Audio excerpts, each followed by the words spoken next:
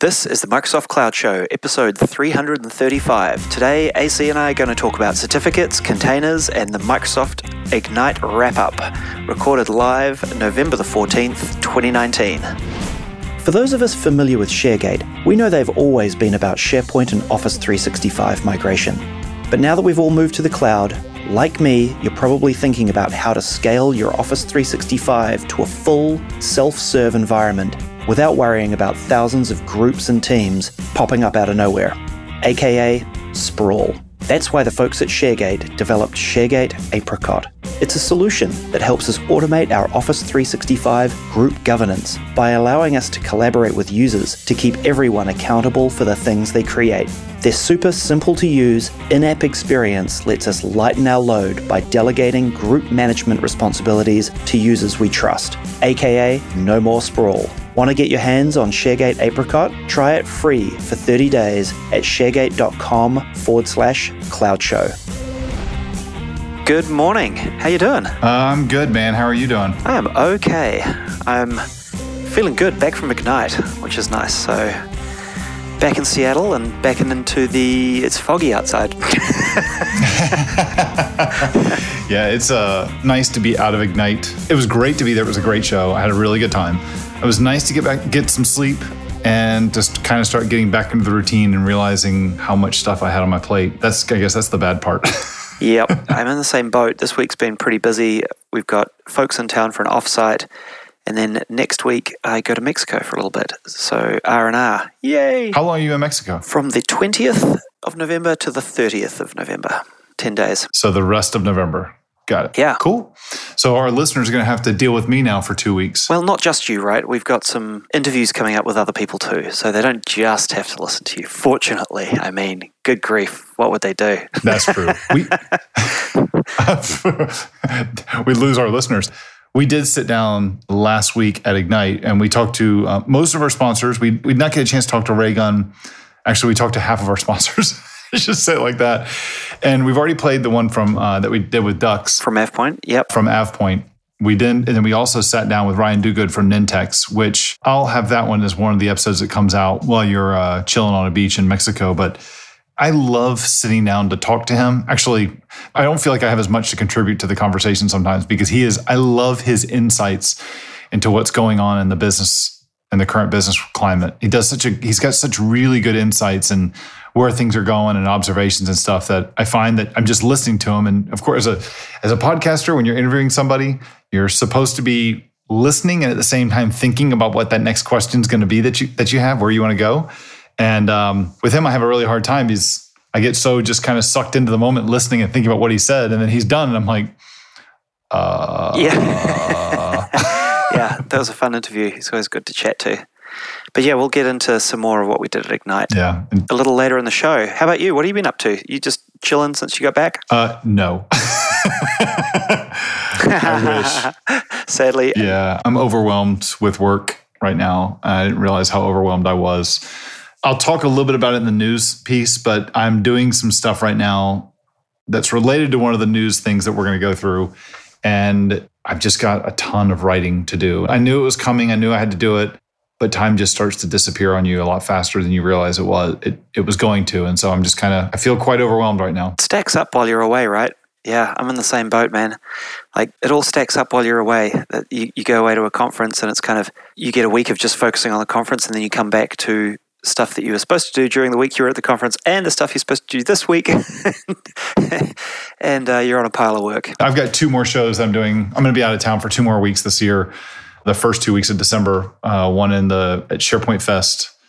SharePoint Fest in Chicago, and the week before that at the European SharePoint Conference in Prague. And knowing that I'm going to lose 2 full weeks for conferences, I'm just kind of I feel like I'm staring down the barrel of just like, you're running out of time. I'm like, I know. Yeah, fortunately, I have one more trip for the rest of this year, and that's it. It's only a day trip though, so other than Mexico. Hey, so this week we are going to get stuck into some news before we get on to talking about our sort of end of Ignite experience and things.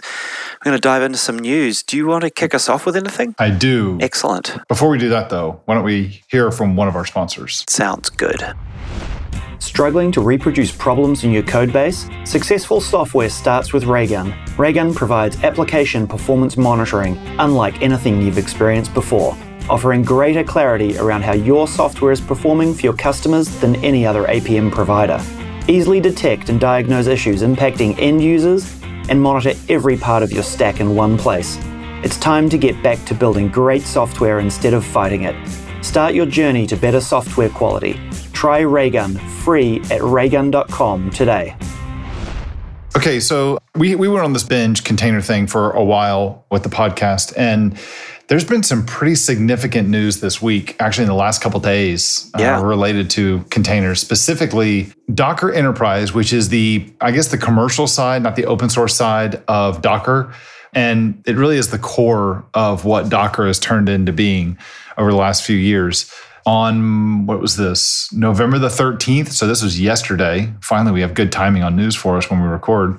Docker's been acquired, or Docker Enterprise has been acquired. The entire Docker Enterprise business from Docker has been acquired, is what I'm trying to say. They've been on pretty shaky ground for, I think, like the last couple of years in terms of their viability as a business. Like they've been not entirely sure what their commercial money-making model is. I mean, and they focused entirely on Docker Enterprise as that money-making endeavor. But I just don't feel, and Kubernetes has come along and it really derailed their momentum, and it sort of threw them all off. And I feel like this is a culmination of a couple of years of pain for that company.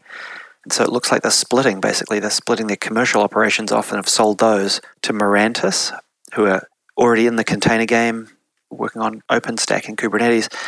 But there is the remainder of Docker left, which will focus on the open source stuff, I think, including like Docker Desktop and all of that sort of stuff as well. It's going to be interesting to see where that goes, though. I mean, because I haven't stayed up on top of it as much as I used to, what the state of Docker was. And so I wonder, was Docker Enterprise supposed to be the thing that funded a lot of the open source work? And so now when you sell off the thing that funds everything else, the main commercial part of the company, how much is left on the open source side? And is it now just kind of a shell of what it used to be? I mean, I kind of took this news a little bit. The good stuff that they've got going for the stuff left behind is Docker Hub, so the image repository, repos, and the registry, yeah. They charge for that for companies. So like we have a commercial subscription to Docker Hub and we use it for certain things, much like Azure Container Registry, right? So they've got some money-making things left over to keep them going. But yeah, it will be interesting to see what they do, how they survive.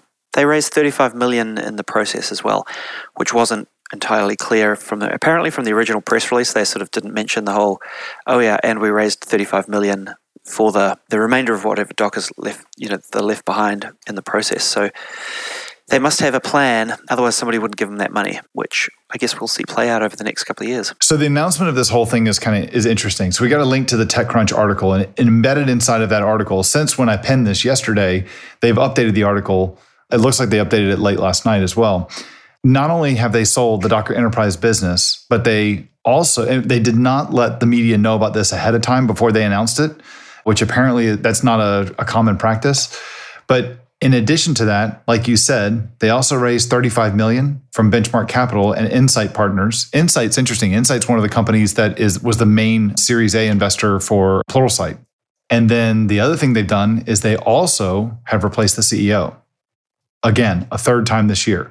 So the Chief Product Officer, Scott Johnson, is the new CEO. He's the third CEO this year, replacing Rob Bearden, who replaced another CEO back in May of Steve Singh. So this is a lot of shakeup over there in the Docker land. Well, obviously, the last CEO was brought in to sell him off, basically. Pretty much, yeah. It sure seems like it, right? Certainly does. Yeah, that's pretty interesting. Hey, I've got one here. It's not so much a piece of news, but more of an interest article. It is called Exclusive, Inside the Design of Microsoft's HoloLens 2. So, Microsoft are coming out with a new HoloLens, and it's got the front thing and the back thing, and it's a bit less clunky, and a wider field of view and all that sort of stuff. Mm-hmm. There is a story that's been written about how it's built, and it's got like photos of all the prototypes and the story of it, how it all came together and all that sort of stuff. And so, all the parts that go into it and some of the design choices and all this sort of stuff. But it's quite a long article, but it's pretty interesting, right? Because you see these things come just sort of pre-packaged, right? And then but this sort of really dissects about how it all came about and what went into designing it and everything. Pretty fascinating. Yeah, cool. I don't know. Apparently it started shipping. HoloLens 2? Yeah, on the 7th of November. I did not know that. Maybe I'll go out and see if somebody I know wants to buy one so I don't have to. It's always good to know a friend with cool gadgets, right? Yeah, exactly. I got another bit of news here. I'm going to let you take that last container-ish news that we have in our notes there because you know more about this than I do. But the one that I'm going to tackle here is a bit of news that this came out it was announced at an Ignite session, but it wasn't very visible in my mind. But then they announced it again yesterday. And what I'm talking about here, kind of alluding to too much stuff here, is that the Office 365 group or the Microsoft 365 group, they have announced a new developer certification. It's called the Microsoft 365 Certified Developer Associate Certification. So what this is, in their words, companies have asked for a way to be able to certify that someone is a certified Microsoft 365 developer. What does that mean? So I've been working with Microsoft a good bit on this for the last 6 or 7 months now. And the idea here is to look at some core pieces of Microsoft 365. And they want to be able to a company wants to be able to say that person is at the associate level. So there's 3 different levels here. I'm going to talk more about this in a future episode. I want to get somebody from Microsoft on and kind of explain this from their point of view. But I'll share with it from my point of view. The way Microsoft Learning works is there's 3 different levels of testing. There's the foundational level, there's the associate level, and there's the expert level. So expert, I guess expert's the right word. Expert, well, that's just, we know what expert is. I mean, that's you're a master at this stuff. You know this stuff like the back of your hand.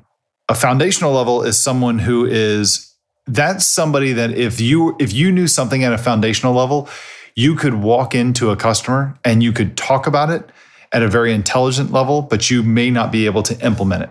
So you know that I can do this stuff with the graph. I can do this stuff with Teams as a developer. I know Teams, you can build tabs. There's 2 kinds of tabs you can build. I know that you can do task modules. I know you can do all this other stuff, but you may not be as skilled to be able to do it. The associate level, and I know that you guys listening to this are probably going to roll your eyes a bit when I say this. The associate level is you should have the experience of someone who's been doing this for about 4 years. And if I test you, you should be able to get 80% of the questions right. Gotcha. So you may look at this and go, wait a minute, Teams hasn't been around for 4 years, or SharePoint hasn't been around for 4 years. I'm like, yeah, I get it. But the idea is that I should be able, that at the associate level, we should be able to talk to you at that level to understand these things. And so what this first certification is going to do is that it's going to test you at the associate level for both Microsoft Graph and what they're calling Microsoft Identity, which really, for our listeners, you guys know that this is Azure AD. Yep. And so you need to understand what these 2 things are at the associate level. The other things like SharePoint, Microsoft Teams, and Office add-ins, those 3 things you're tested at the foundational level. And the reason for that is because when you do a certification like this, you have to publish a course that goes along with it as well. And there's no way that you could do a course in 1 week that gets you I couldn't take a random person that's a developer and say, you want to do this certification? I'm going to send you through this course in 1 week and you'll be able to pass the end of the week. There's no way you could do that at the associate level for all 5 of those things. Gotcha. So we're breaking it up in those ways. My involvement in this is to kind of help formulate what the certified associate developer is, and then takes a second. You're right there with the hard. Yeah, I'm trying there, man. No worries. And then the other thing that I'm involved in too is helping create a lot of the self-paced learning for Microsoft that is being published up on docs.microsoft.com/learn. You can also access a lot of this content. They got a link here, aka.ms/M365 dev training. And we'll have learning paths and all that stuff. Everything is getting loaded. It says we plan to make the following learning paths and modules available by June 2020. That's what I'm stressed about. So when you asked earlier, how you doing? Yeah, I'm swamped. I'm writing three modules on Microsoft Graph this week. I'm writing 2 on Identity next week. I've got another Teams one to write. And every quarter, we've got a bunch of content that we're building and publishing. So yeah, that's my life of what I've been working on, is working on a lot of this content. And it's trickling out. It's coming out. It just takes time to get it all done. And I think it's good. I mean, I really like how it's coming out. We have 2 Graph modules published right now, 1 identity module and one Microsoft Teams module. And we have plans for, I think, a total of 5 to 7 modules each for Graph, Identity, Teams, and SharePoint, and then an intro one for Office add-ins, but we'll flush that out later. Wow. Yeah. I might sit at the associate one, see how I do. The test is in beta right now. It was available at Ignite last week. Oh, I should have done it then. While you were talking, I logged into my Microsoft certification dashboard to have a bit of a laugh about when I last sat an exam. This is terrible. My first exam was sat on June the 2nd, 1998. Wow. Throwback, baby. Implementing a database design on Microsoft SQL Server 6.5. Did you do that in high school? Yes, it was actually, I was 8. I was doing high school when I was 8. And then I did, this is a keeper, designing and implementing distributed applications with Microsoft VB6. Distributed apps with VB6. What's that even mean? Oh, man. That was pretty interesting. Designing requirements and defining solution architectures in September 99. I did a bunch in the 90s. And then the next one wasn't until like 10 years later. Nice. Microsoft SharePoint 2010 application development, and then designing and developing SharePoint 2010 applications. That was the last one I did was on October 17th, 2011.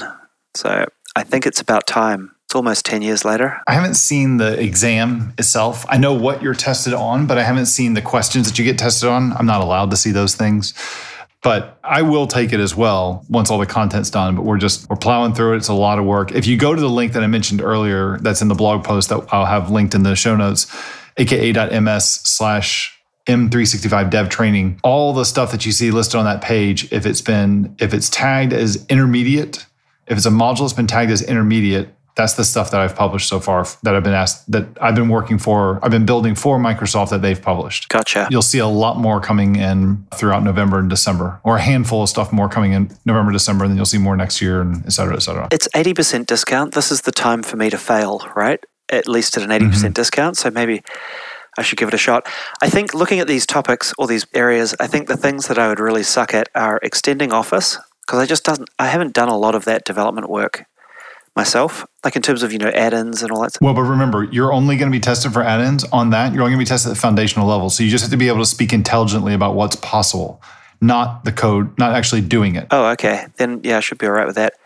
Identity, I think I'll get that okay. Extending customized SharePoint, probably.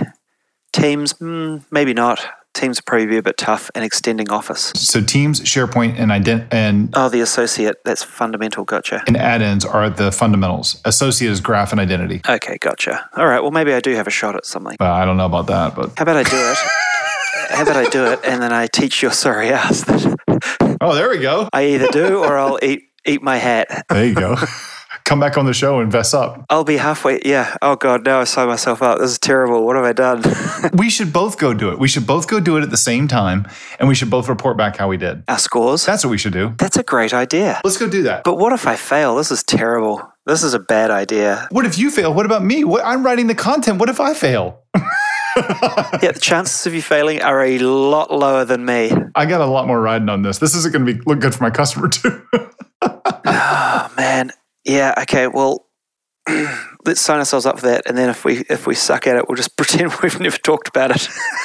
There we go. If you don't hear us come back and talk and follow up with you guys, you'll know what's happened. Yeah, that's why. Yeah, it might take a little while because we're flat out doing other stuff at the moment, but we'll try to get it done. I don't know, by early New Year or something. Let's not commit to a time right now. Let's just good call. Let's just go.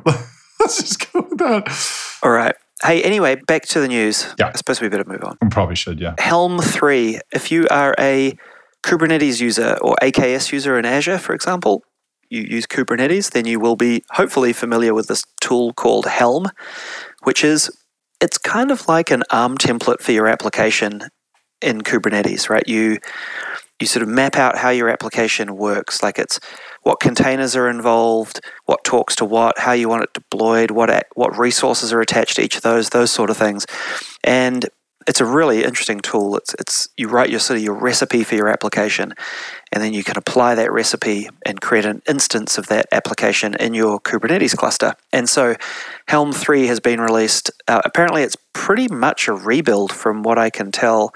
They changed a lot about the internals of how it works, including the architecture of how it's built and things. It's a fascinating tool. If you're interested in getting into Kubernetes development, it's one of those things that you'll want to take a look at because it's very, very helpful. Right, so onwards and upwards. Shall we chat with our very friendly at Ignite sponsors and very gracious for giving us interviews sponsors, and be right back. A 99.9% SLA means you're protected from power outages, bad patches, natural disasters, and maybe even a dinosaur attack. Does it protect you from yourself though? AvePoint Backup for SharePoint Online provides full fidelity backup and recovery, from individual items to entire sites. AvePoint can run backups up to 4 times a day to ensure your data is secure. Recover anytime you want without having to pick up the phone and schedule restore windows. Learn why AvePoint is the Microsoft Cloud expert at www.avepoint.com. Are you being asked repeatedly to integrate different business systems in ever narrower timeframes and with increasing process complexity? What if you could standardize the way you build these business processes so your team are focusing on higher value tasks versus the nuts and bolts of running the processes and integrations? Nintex can make it happen. With a Nintex platform, work flows from person to person, system to system, to the cloud and back. Got a custom system you want to connect with? No-code extensions let you plug into systems simply and easily using REST and Swagger. With Nintex, work just flows, so your teams can work smarter, work faster, and be more connected than ever. Try it out free for 30 days at www.nintex.com/try-NWC. Cool. So, end of Ignite. We're back at our house. What were your final thoughts, AC? Did you walk away going, sorry, you can't see this because it's a podcast, but I was giving you the thumbs up or the thumbs down, or the thumbs halfway. Like, where did you sort of land on the Richter scale, so to speak? I thought it was a good show. I liked it, and I will go again next year. I recommend it. People going next year. I did find it interesting that in a lot of people I've talked to, both at Ignite and after Ignite, it's been very mixed. There are people who are in the know, and they're like, no, I don't see a value in going back there. I totally disagree. I'm also a strong believer of everybody goes to a conference for different reasons and what you get out of it. For me personally, it's to network with some people who I don't normally get to network with. For me, it's also a big piece of it is for the podcast. I think that the biggest negative for me this time, I wrote a blog post about this. I'll go grab it. I'll grab a link to it and put it in the show notes as well. But the biggest thing for me that was a negative, I did a good, bad, and the ugly. And the ugly for me was the 45-minute technical sessions. I really dislike those, both from a consumer and from a presenter. I don't think 45 minutes is enough time. I know, me personally, I will not be submitting to speak for a 45-minute session at Ignite next year. I will submit a bunch of theater sessions, but I won't do a breakout session in 45 minutes. You can't convey enough at that time. Yeah, gotcha. I would have rather seen them cut up the 30-minute break between sessions, make it a 15-minute break, and take the microphones out of the aisles and say, if you got questions, we're going to take those outside in the hallway. The other thing that I would have liked to have seen them do is to take all of the sessions in a specific group and put them in the same section. I get that a lot of people at the conference are there for multiple things, but if you're a Microsoft 365 developer, or you're an Azure developer, or you're an Azure person, all the Azure sessions should be in the same area. All of the Microsoft 365 dev sessions should be in a single area. All of the Microsoft 365 management or end user or power user or power platform stuff, that should be in a single area. And if it means that you have to jump around for those things, that's fine, so be it. But if you've got a Microsoft 365 dev session, then you should at least have a chance to be able to camp out in the exact same room and not have to pack up and try and run somewhere else and go to another event and to go somewhere totally different area. I think that, unfortunately, some conferences do a good job of that. Ignite, I did not think did a good job of that. If they were trying to, maybe it's just my experience, but I don't think that rolled out too well. But that was my downside. I really like the unconference sessions. I like the theaters, and I really like the hub. I spent the majority of my time at the hub or the expo floor. Yeah, me too. Yeah. How about you? It's interesting going as part of one of the exhibitors, right? Because you sort of get the exhibitor experience, and then you kind of get the attendee experience separately. As a partner and as an exhibitor, I thought it was actually pretty decent this year. Everything went pretty smoothly from our perspective, and we got great traffic and had awesome conversations with people on the booth. And of course, the ROI of these things plays out over a period of time, right? It's really hard to judge on the day whether it was worth it or not. But sort of gut feel says that the quality of conversations, the interest, and those sorts of things did make it worthwhile. But the proof is always in the pudding, and we'll see as that plays out with, does it increase business and all that sort of stuff. So from that side, it was really good. I didn't go to sessions, so I didn't really get the full sort of attendee experience. But I thought, like, walking around, I loved how they did it mostly all in one spot this year. Mm-hmm. And in one spot. I mean, it was a big spot, right? But like one of the conference facilities, as opposed to having to walk across those bridges, and the early Ignites were spread out, right? And the expo was in one area and the sessions were in another. And so from that perspective, it was pretty good. And then just the setup of the event and the buzz, there seemed to be good buzz. I think I mentioned this in one of our things, but the keynote setup was real goofy. But I kind of liked that Satya was walking around and doing a few things. But I think from an attendee perspective, most people would say that was kind of a crap experience. Like first timers at Ignite, I would love to go to a big show, like big room keynote, and get all of the rah-rah and the rubber fingers in the air kind of thing. It's nice to get the big injection of Kool-Aid, and I think they've probably missed out on a little bit of that. But so yeah, there was definitely things that worked really well this year, and a couple of things I think we would change. But overall, I came away pretty reasonable about the event, actually. Yeah. For those of you who were at Ignite, at Microsoft Ignite this past week or two, if you were complaining about the Florida heat, here's the background story for it. The week prior to Ignite, it was hot as hell. It was like 95 degrees. The Friday before Ignite, we got a nice little cold front that came through. So it was still warm that week, but it was not nearly as hot as it could be. And literally the day that Ignite was over, I jumped in my car on Friday. I drove 2 hours north, and a cold front was coming through. And in the 2 hours I was in the car, it fell 25 degrees. Wow. I got out of my car. I was in shorts and a t-shirt when I left Ignite, and it was already cooling off. And then I got out of the car. I lived 2 hours north. I got out of the car 2.5 hours later.